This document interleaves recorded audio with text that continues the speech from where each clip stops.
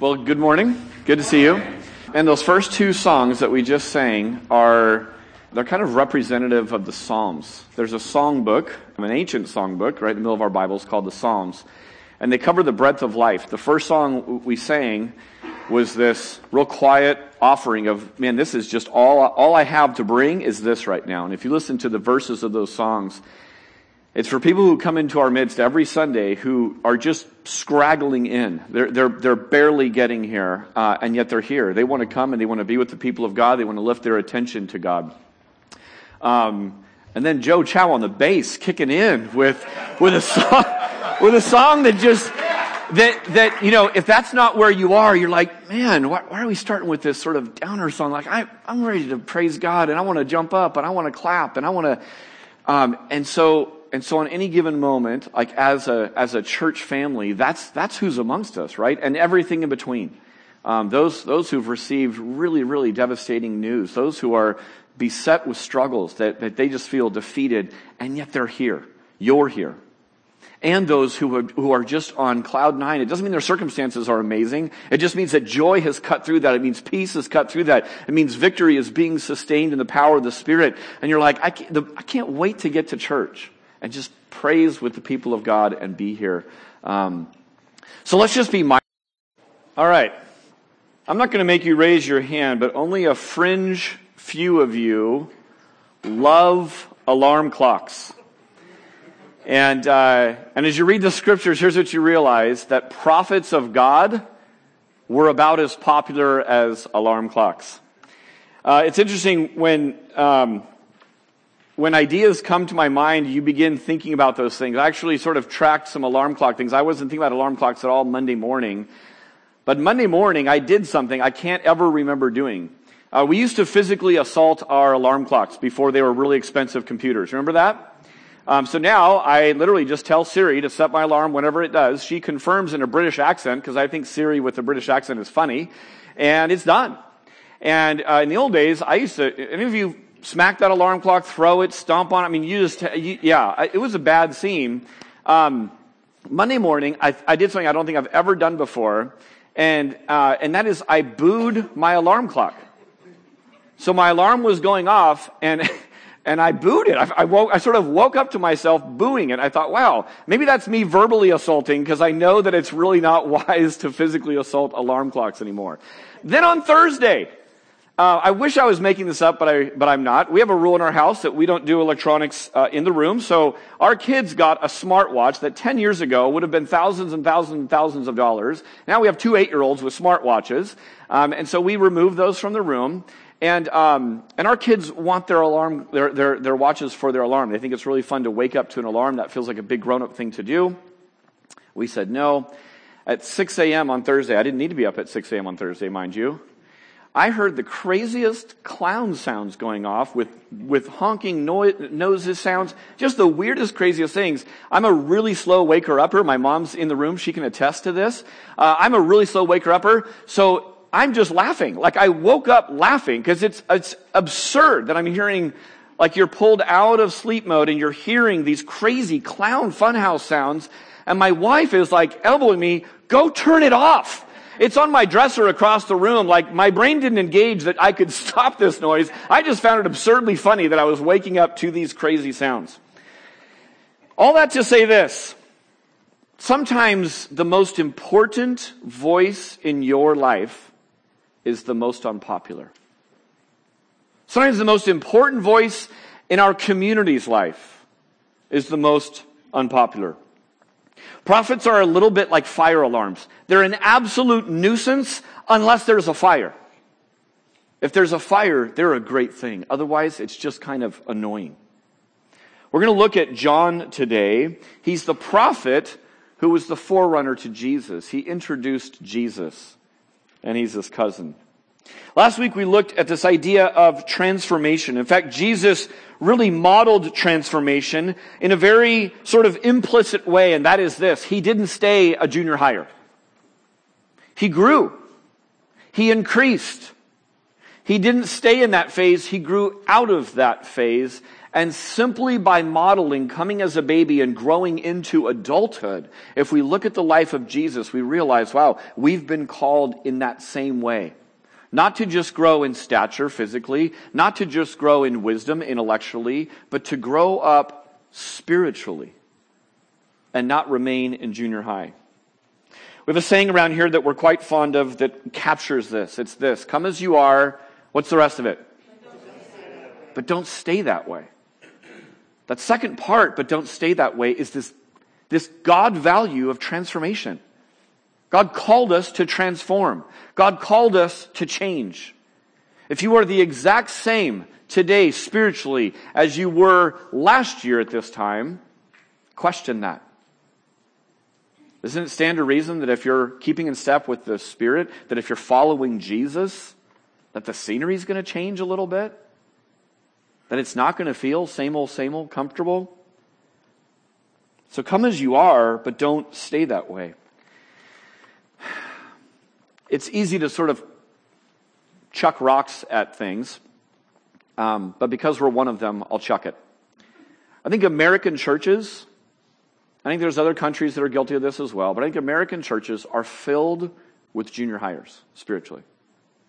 They're ever in the classroom, and they're ever in the safety of the crowd, never wanting to veer out and sort of get too far away from what is peer acceptable. There's something really powerful when someone like Juliana goes and travels to a different part of the country or part of the world. That is, she goes and she experiences the Spirit of God at work in a different context.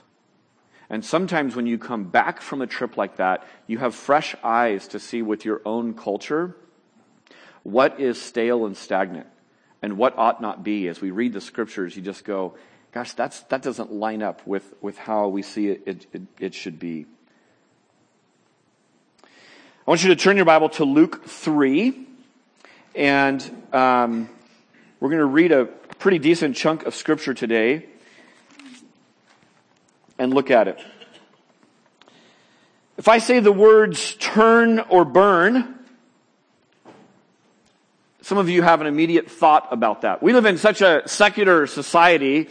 I think some people think that's barbecue advice, right? That you better turn it, right, or else it's going to burn. For those of you in the know, this is sort of Christian speak for hellfire and brimstone type preachers. Many people have a negative reaction to this. It might come off as something like this: hey, come to our church. Don't worry, we don't have those preachers that are like turn and burn type preachers. I don't know that that's necessarily a good thing. I don't know that it's good that many of us have a negative gut reaction to that, and that we want to explain away this type of thing. At the beginning of this series, I promised that whoever would be up here would do their best. They would make the vow to give you all of the Gospel of Luke. Now, that doesn't mean that as we preach through it, we're going to get to every nugget of it, but what we mean is this: we're not going to hold back or skip parts that are uncomfortable, that are difficult to understand, that are downright abrasive to us to hear. And because of that, you are going to get some turn or burn preaching this morning. No shouts of amen, no waving of the hands, no saying, yeah, we can't wait. But it's right here in the scripture. We hear sort of a turn and burn preacher, one of the originals, at least of the New Testament. I want to give you sort of your outline this morning has sort of a little bone structure to how we're going to look at things. And so it all centers around the message that is being given. And what we have here is, there's this miracle baby that we read about at the start of Luke. You may have heard of him. It's Jesus and Christmas time and all that. Here's the other miracle baby, John, right? Born supernaturally to Zechariah and his wife. And here he is now all grown up on the scene in his public ministry, and we read about him. So the setting of the message this morning is given in verse 1, and Luke kind of does this classic, thing of putting the timing and who's in charge. So it kind of pinpoints. As you read verses 1 and 2, if you know the story, Even if you just grew up hearing the Christmas story, you hear some of the characters emerge of who was ruling at the time. Here's what I want to point out about the setting. That when he mentions those who are in power, Caesars, and then governors, and then tetrarchs. What he's doing, by the way, he gives sort of the political power structure, and then he also gives the religious power brokers, right? Who were high priests in that season. So these are the power brokers of the empire. In that day and age, these were the on-air talking heads. These are the ones setting policy and laws. These are the ones forming opinions. These are the ones that in our day and age you can make direct parallels are having the voice and having the impact of things. And here's what I want you to catch. The word of God did not come to them. The word of God did not come to the predominant voice that was in culture at the time. The word of God came to someone else. So verse 2, it says this, that the word of God came to John in the wilderness. Why John? Well, from our Christmas message, you could say this, that John's eyes were on the empire, the unseen empire, the eternal empire. And that God's word came to John, not to those who were on this world's empire. Luke sort of hearkens to the language that he would have been very familiar with that introduced a prophet. The word of God came to. If you look at Isaiah and Jeremiah and Hosea and Amos, if you read the first few verses of those prophetic books, they all have the same ring to it. Luke is making a really clear connection to his readers that says, this is a prophetic word. God is speaking again. The alarm clock's going off. Listen up. Remember, he's been silent now for some 400 years, and now it's John the Baptist, and he's speaking. I love that it says that the word of God came to John in the wilderness. The word of God came in the wild. Some parallels to Jesus here, right? You might say that the word arrived in the sticks, right? Bethlehem, just sort of out there, away from the power structure, away from a place where you would expect sort of to gather a following. I think about John, who, like Jesus, was a junior hire right around the same time. John and Jesus, cousins, junior hires. Aren't you glad John grew up? John grew up because what we see here is he's out in the wild. He's off doing something that isn't conventional. What he's doing is he's keeping in step with the Spirit. And what we realize is when you keep in step with the Spirit, sometimes the Spirit leads you out into the wild. Leads you out into the wilderness. Leads you out into places that look like you're a wild-eyed fanatic. I love that John didn't remain spiritually a junior hire, just going along with the crowd. So verses 1 and 2 sort of set the timing and the location of the message. How about the messenger? We see John as this radical. We attach this name, John the Baptist, to him. But I want to challenge that because I think the scriptures challenge that. Verse 2 just says, John the son of Zechariah. So it's crystal clear this is the same John at the beginning of Luke who was born miraculously. This title of Baptist is so tied to his name, but the title of our message this morning is John the Christian. And I did that because while we attach Baptist for a very clear reason, so we're clarifying between, is this John the gospel writer, sometimes called John the evangelist, or is this John the Baptist? No, this is John the Baptist. Okay, we got which person we're talking about in Scripture. But lest we think that his sole thing was to baptize people, what I really see is rather than just thinking about a radical, unique, one-off person, I actually think John's life should be normative for Christians. He just does a lot of normative Christian stuff. What does the idea of a Christian mean? It means a little Christ. Remember, John is the one who, when his disciples came and said, hey, there's someone else over here preaching and whatnot, what is his response? His response is this: he must increase, meaning Jesus. I must decrease. I'm the little Christ. People are drawn and coming out to me, and we're going to see that they're kind of wondering, is this the Christ? And he says, no, I must decrease, he must increase. So if there's anyone who's a prototype of what a Christian is, it's John the Baptist or John the Christian. Here's what I want to do. I want to read the passage out loud. I want you to follow along. And what I want you to do is I want you to have an eye to this passage with this question in mind. What are the things that John is doing and experiencing that, as I take in sort of the whole counsel of God, and I know from personal experience, is normative for all Christians? That John is simply being a Christian. Now again, it's in his context, so there are some variances, but I want to look for similarities. What are things that this is just normal Christian behavior and living? Clear? And we're going to have actual feedback for this. So you're going to use this information in a second. So pay attention. John chapter 3, verse 1 says this. Actually, let's skip the setting and say this. The word of God came to John, the son of Zechariah, in the wilderness. Verse 3. And he went into all the region around the Jordan, proclaiming a baptism of repentance for the forgiveness of sins, as it is written in the book of the words of Isaiah the prophet. And then he quotes the prophet. The voice of one crying in the wilderness, prepare the way of the Lord, make his paths straight.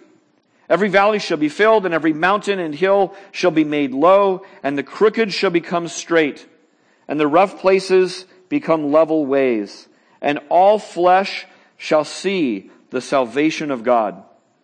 He said therefore to the crowds that came out to be baptized by him, you brood of vipers, who warned you to flee from the wrath to come? Bear fruits in keeping with repentance.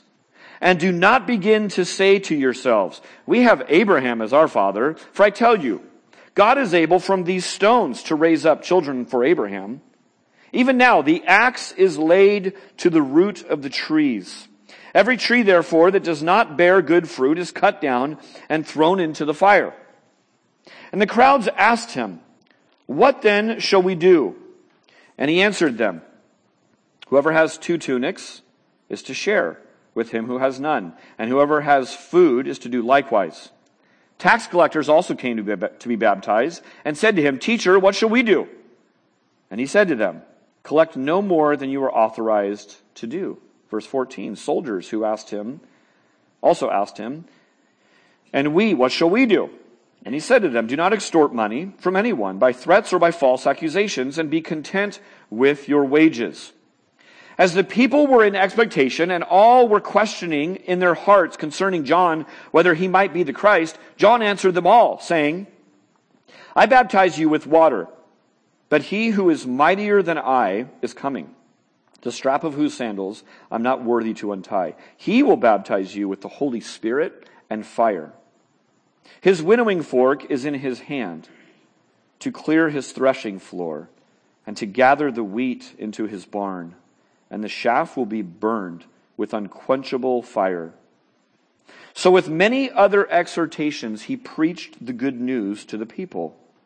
But Herod the Tetrarch, who had been reproved by him for Herodias, his brother's wife, and for all the other evil things that Herod had done, added this to them all, that he locked up John in prison. So now, real question. What is seen here that is simply being a Christian? What are some normative things that John is doing or experiencing that's normal to the Christian life according to the Scriptures? And we're going to have grace with each other. Feel free to just have this conversation and fire off things, and we'll talk about it. Who's got something? He fulfilled the Great Commission, which is what? Yeah, right. And that's for all disciples. Yeah, that's Jesus' closing words before he leaves. Absolutely. What else? Knowledge of the Scriptures. Yeah. In fact, John actually reports that he quoted these words. He said these very words. I am the voice of one calling in the wilderness. He didn't just receive that reputation. He was saying, this is the fulfillment of that prophecy in Isaiah. What else? If you see somebody in need and you can help with that need. Yeah. Yeah, he preaches a strong message of of action, right? And we see that modeled by Jesus, taught by Jesus, reinforced by the letters written to the churches that this isn't going on. It's being reproved if it's not happening. What else? Teaching others to have integrity in their jobs so they have honor without reproach. Absolutely. Yeah. That the kingdom of God living goes with you wherever you go. And we're going to get to this, but don't you love how specific he gets to each group? What else? Live righteously. Holiness matters. Absolutely. Anything else come to mind? How about what John experienced? What are some of the things that happened to John as a direct result of him just having the Word of God and proclaiming it? Persecution. What do we know? He didn't just lock him up. What happened to John? He lost his head. He gave his very life for it. What else? Persecution's one side of it. What else happened to John? What's that? He was making disciples. Absolutely. That's right. Sometimes the crowds and the disciples, instead of beheading you, what do? They elevate you. Right? Maybe he's the Christ. You don't think that's tempting that all these people are coming out and he's making a splash? He held to why he was there. He was there to honor God. He wasn't there to please men. What else? Anything else come to mind? Say that again. Did you say yearning? Right. Yeah. Proclaiming kind of what was to come. Yeah.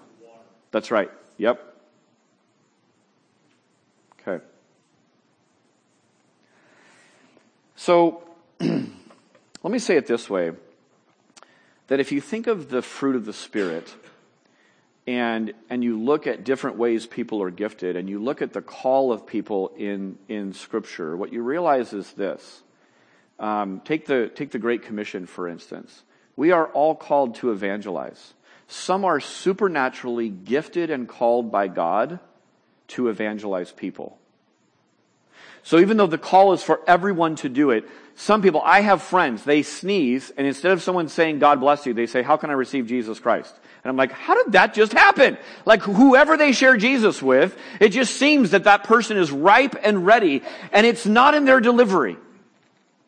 There is something supernatural going on that just says, wow, brother, sister, you need to keep doing this. So we're all called to evangelize. Some are supernaturally gifted to do that. We are all called to preach, to herald forth the good news. A part of that is warning. Do you notice sort of his preaching style, right, is huge warning about those, sort of the terrifying wrath of God that is imminent. And so, turn. Save yourself. Receive, believe. Do you know how dangerous it would be to invite John the Baptist to a church gathering? I mean, his message is heavy on wrath and warning of God. Turn or burn, people. Now, is love and grace there? I think it's there. I think what we see when he says, with many other exhortations, he preached the good news. But we can't really value the good news if we're not clearly aware, hey, the axe is at the tree right now.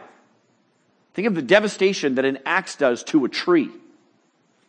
There's warning and wrath in John's message.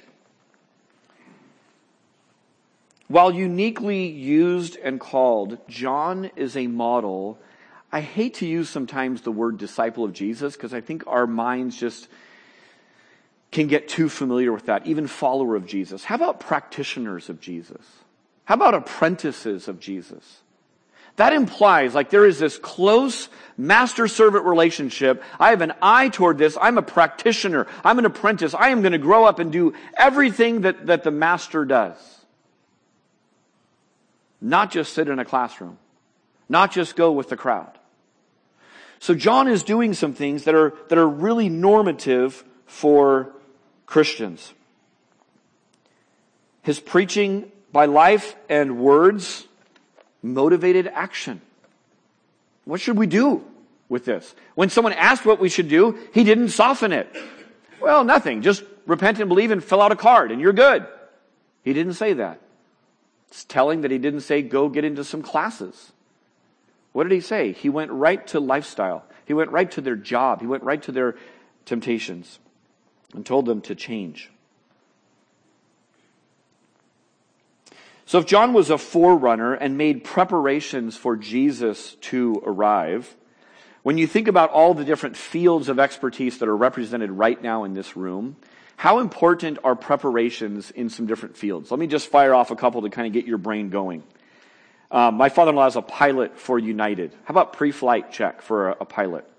And you want that preparation going well. I love that he's a detailed guy. If you ask my father-in-law a question, he's going to go systematically through the thing. You're like, oh man, I should have asked that question. I don't have time for the answer. But then I'm like, I'm so glad he's a pilot. I'm glad pilots are like that. Because I want pre-flight preparation to go really, really well.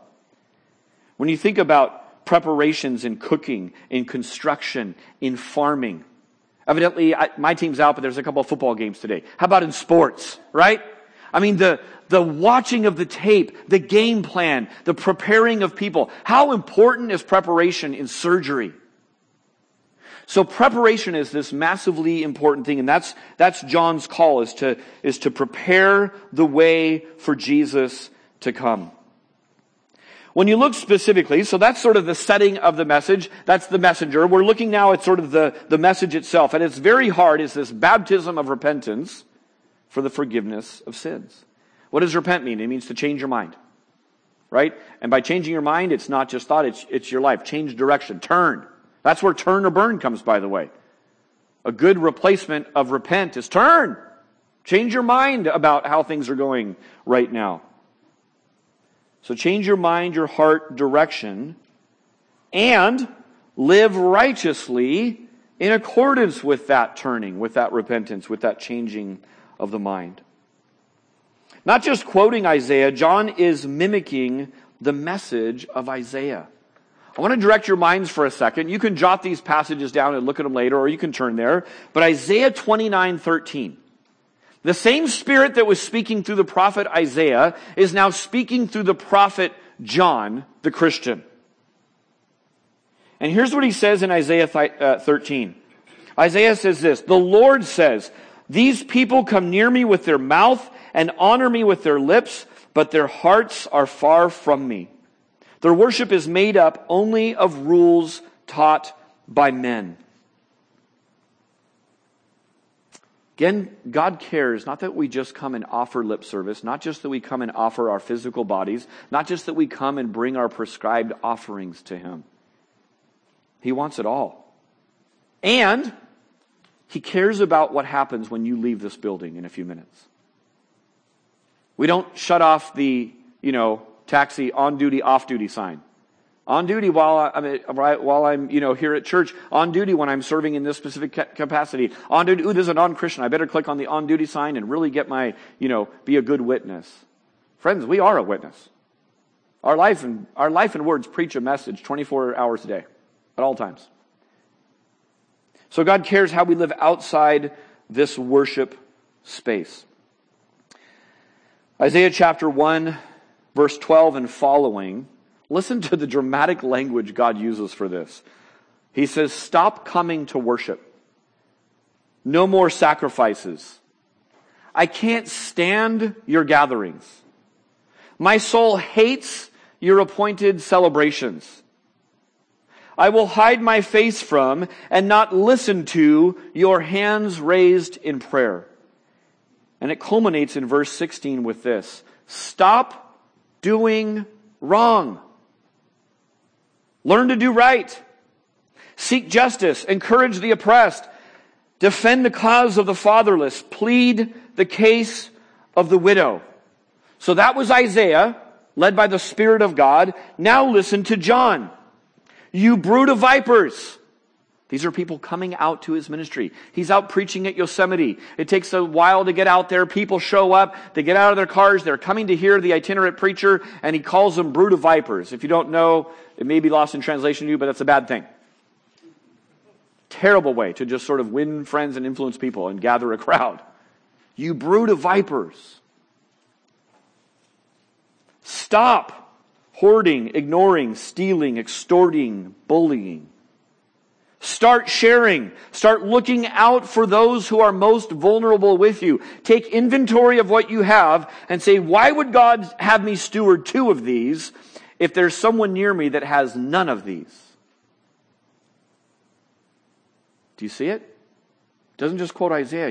He's living like Isaiah. It's the same heart of God. It's actually some of the same problems regurgitated. Let me just say, one of my favorite things is to use examples from our church, good, bad, and ugly, to illustrate the scriptures. And I'll say this, in our Bay Area, God is on the move in some really, really powerful ways. Let me share with you one. Yesterday morning, I was speaking for Foster the Bay at a church in Alameda County. We're just now beginning to operate in Alameda County for Foster the Bay. And we're praising God because before we even publicly, officially launched in Alameda County, it's like we couldn't hold back the tide. We already have something like 5 partner churches, the county on board, and all key ministry roles filled in a county before we even publicly, officially rolled out in the county. Because God's on the move. 40-some people came to this meeting yesterday morning at 9 o'clock on a Saturday. The meeting officially ended at 10:30. I don't think anyone left before 11. There's something that happens when people don't just scooch after a meeting. They're just lingering. And why were they lingering? Because of this. We got our commitment cards at the end. And 15 people that morning stepped up to be foster families or support friends for those foster families. A significant commitment. Several others said, I want to take this to my church. I want to be an advocate at my church. I want to give financially because of what God's doing here. I think we had something like 10 churches represented at that meeting. Here's something even more powerful and bringing it closer to home. Wednesday at 4:30, I wrote it down because it's just like, thank you, God, for this. I am looking at my notes for this coming Saturday's meeting yesterday. And while reviewing those notes and making a few tweaks and praying God's heart for the orphan to be galvanized by the churches, by just Christians acting like Christians in Alameda County, I get a text from this guy named James Humphrey from our church. And it just said, just got a placement, 2-year-old girl, praise God. So friends, the Humphreys, who began this process in fall of 2015, have just culminated that process Wednesday, and I asked them this morning, James, how's it going? How is it, with a 2-year-old now in your midst? How's Olivia, your biological daughter, doing? How's your wife who's pregnant doing? And you don't think that there's now need for the church to gather around and share with the Humphreys in some very tangible, specific ways? I'll tell you one of those is this. James comes early. He's not here. He'll be here next hour with his family. But he comes before all of you to make coffee for all of you. And so I initially said, hey, James, I told both you and Allie, no more singing in the band, no more making coffee. As soon as that kid comes, we get it. God, we will joyfully go without your contribution here, because of the deep contribution that needs to happen and focus now at home. And James said something really interesting to me. I jumped to a conclusion that was wrong. He said, Dave, I'm up early anyways. I love coming here to make coffee. He didn't want me to take that away from him. So I just said to him this morning, I said, great. There's coming a day when you will, I may pastorally say, you're not making coffee. Stay at home and help your wife. Amen? But I said, I get it. For right now, totally. Man, you keep coming coffee. But in this season, before your wife gives birth, in a handful of months, Find other people to raise up with you so they can joyfully come. And while they're making coffee, they're praying for the beautiful picture of someone caring and stepping in and giving their family to a foster child who's in need right now of a loving and stable home. So church, this is happening. Here's what I had a profound sense yesterday morning. I'm driving out to Fremont, and I'm driving, and I thought to myself this. I thought, God, I'm going to a worship lead. I'm basically going to a worship leading gig this morning. There wasn't any music. I wasn't leading in choruses. But I was a worship leader yesterday morning as much as Ben or Travis or Joe were this morning leading us in music. Why? Because God cares about what we do here on Sunday mornings. He cares about what we sing. He cares about those who preach and lead ritual type things in a church setting. And He cares about the fatherless. He cares about us having an eye toward injustice. He cares about us stepping up and just sharing.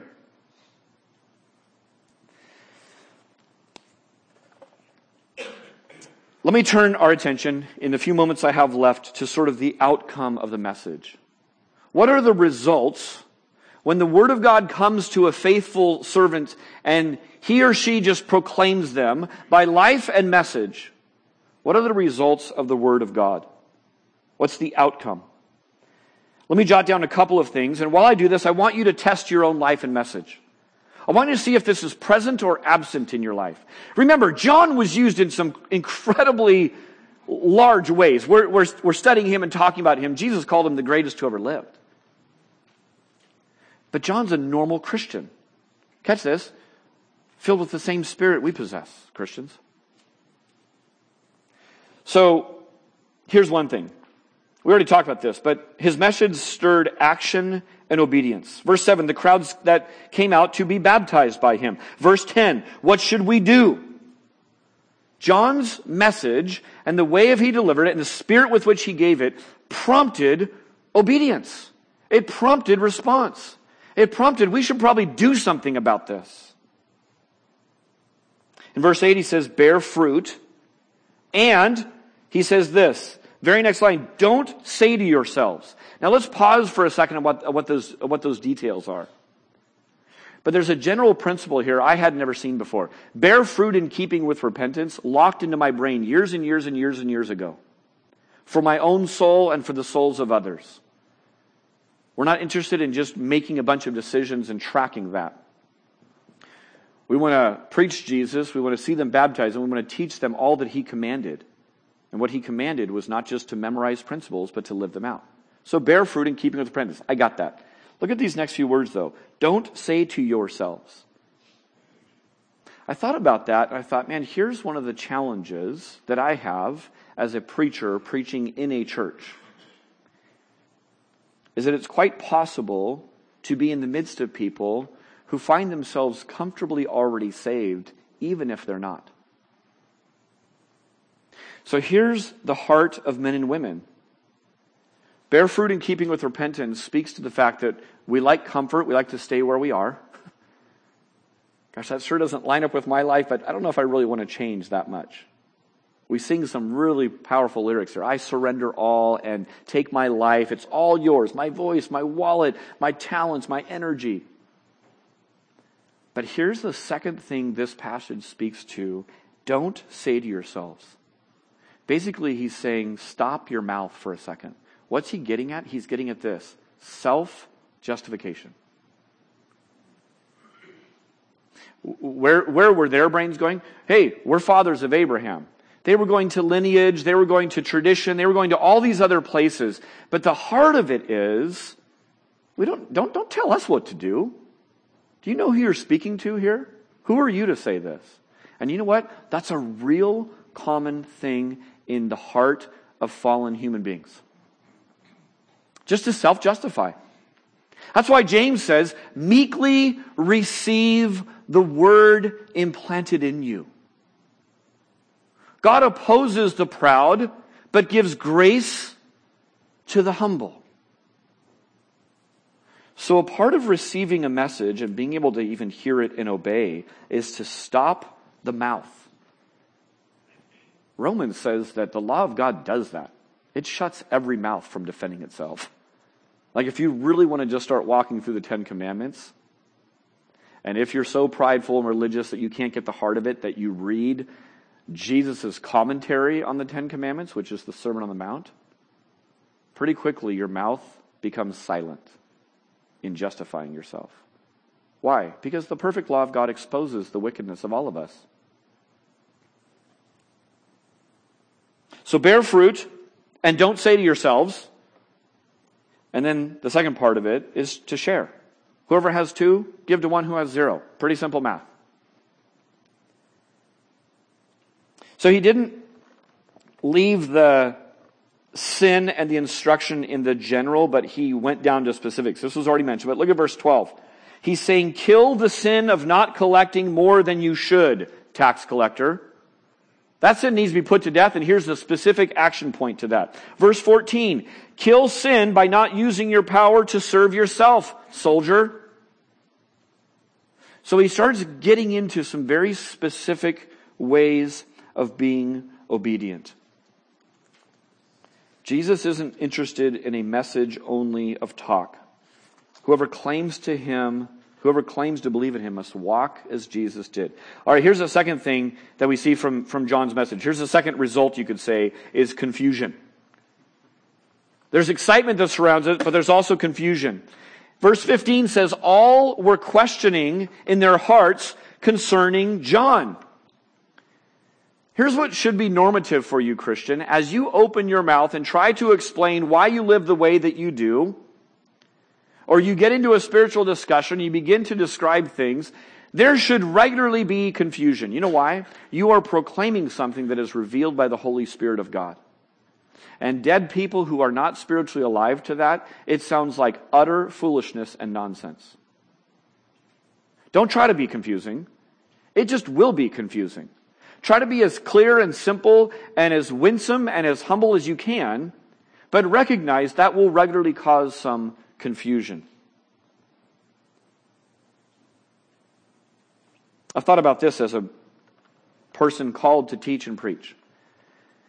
If I always have nothing but praise and nothing but positive and nothing but, we just love to hear you talk all the time, something's wrong.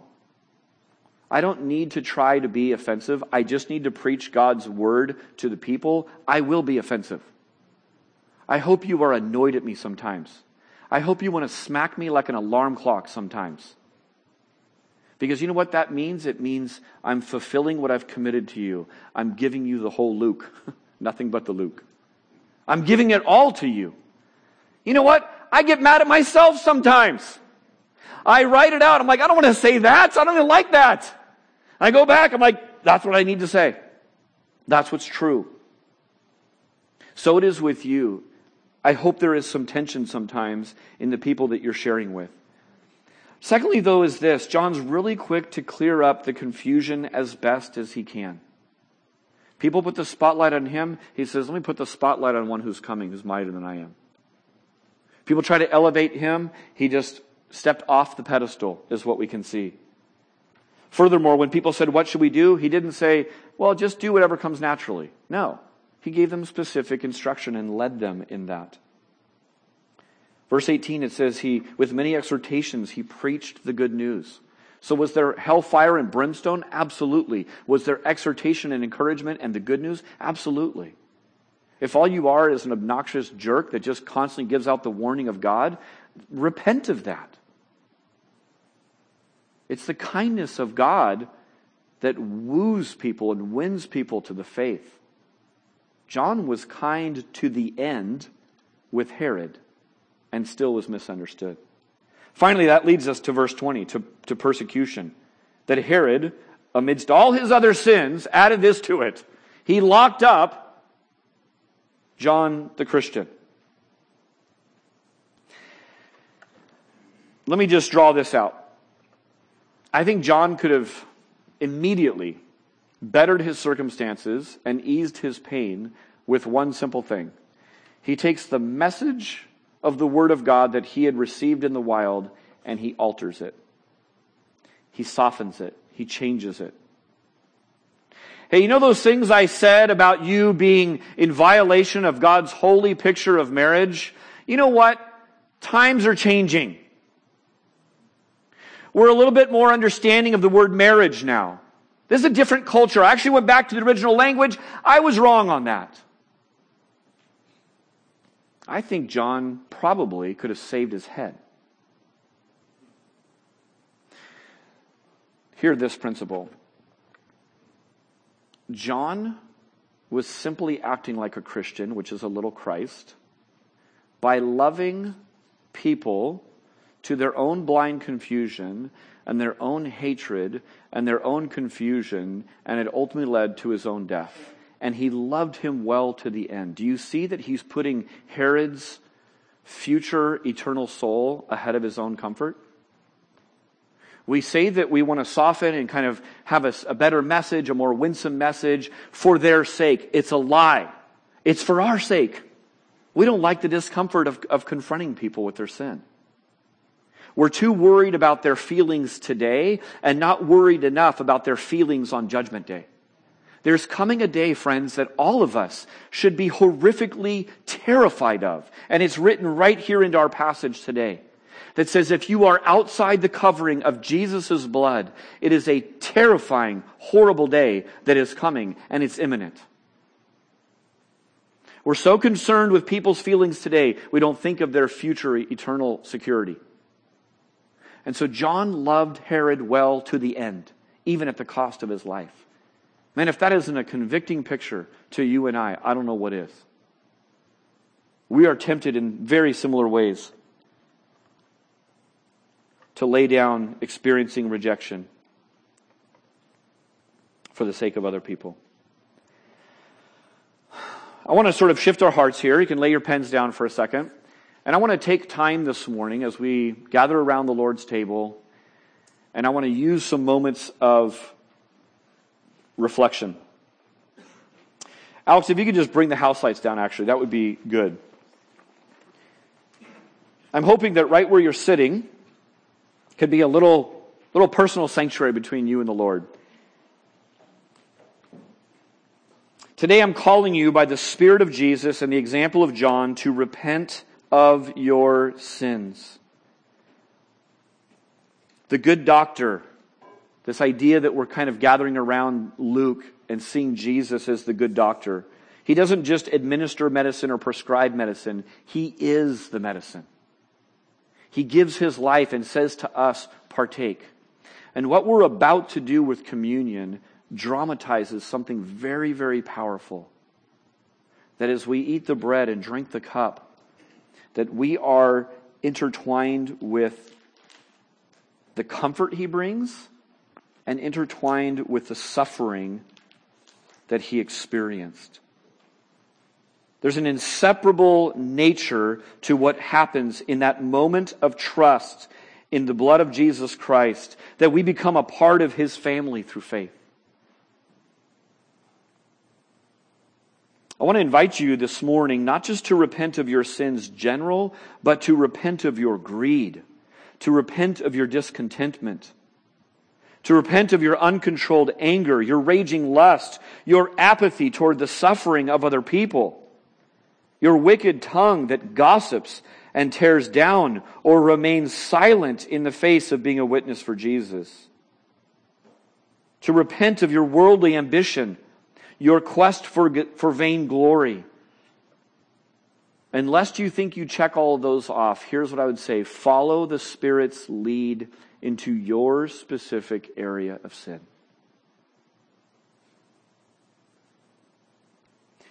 The truth is that your personality, your life experiences, your station in life, your very vocation trend towards certain very specific sins.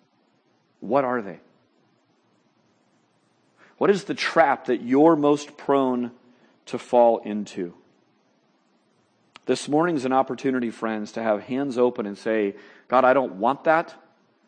I know you've rescued me and I'm eternally secure. But I want to be rescued today, afresh.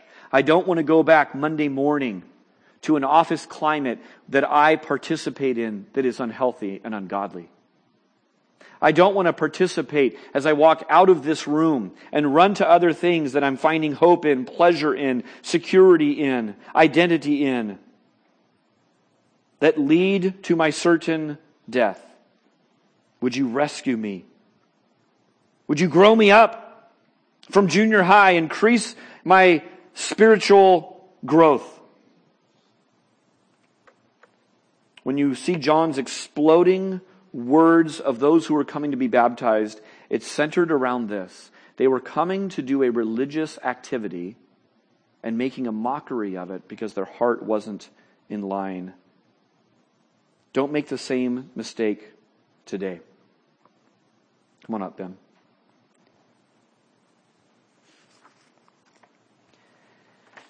As you examine, let me just read 1 Corinthians 11, which talks about both communion and examining ourselves.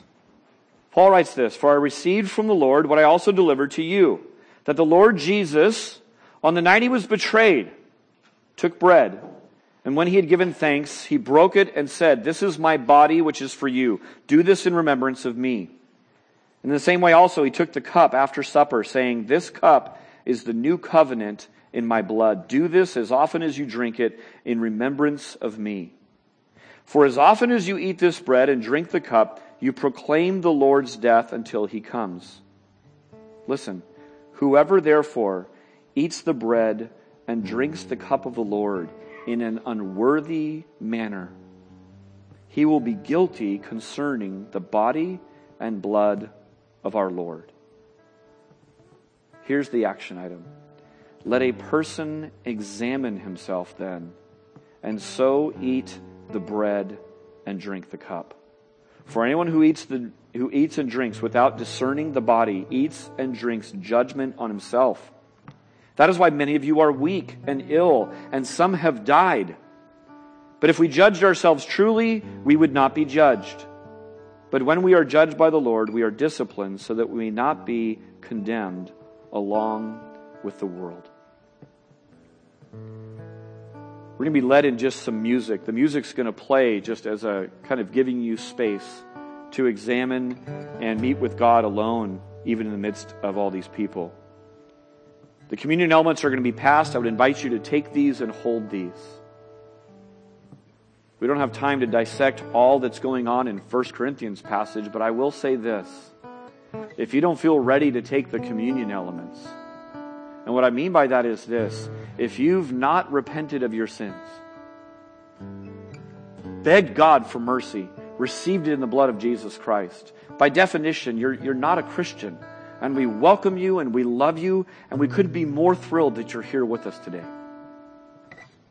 I would invite you to repent and fall at the mercy of God and say, "I receive your path of salvation, which is to place all my trust in Jesus."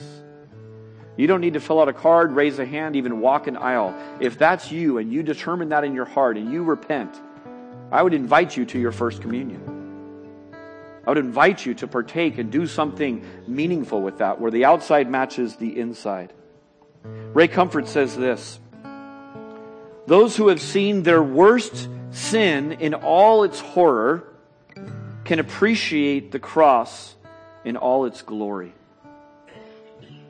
Take a deep breath in and hold it for a second. As you breathe out, lay down your instinct to justify, to minimize, to explain, or to compare in this moment. Psalm 19 says this: "How can I know all the sins lurking in my heart? Cleanse me from these hidden faults." That's what we're inviting the Spirit to do.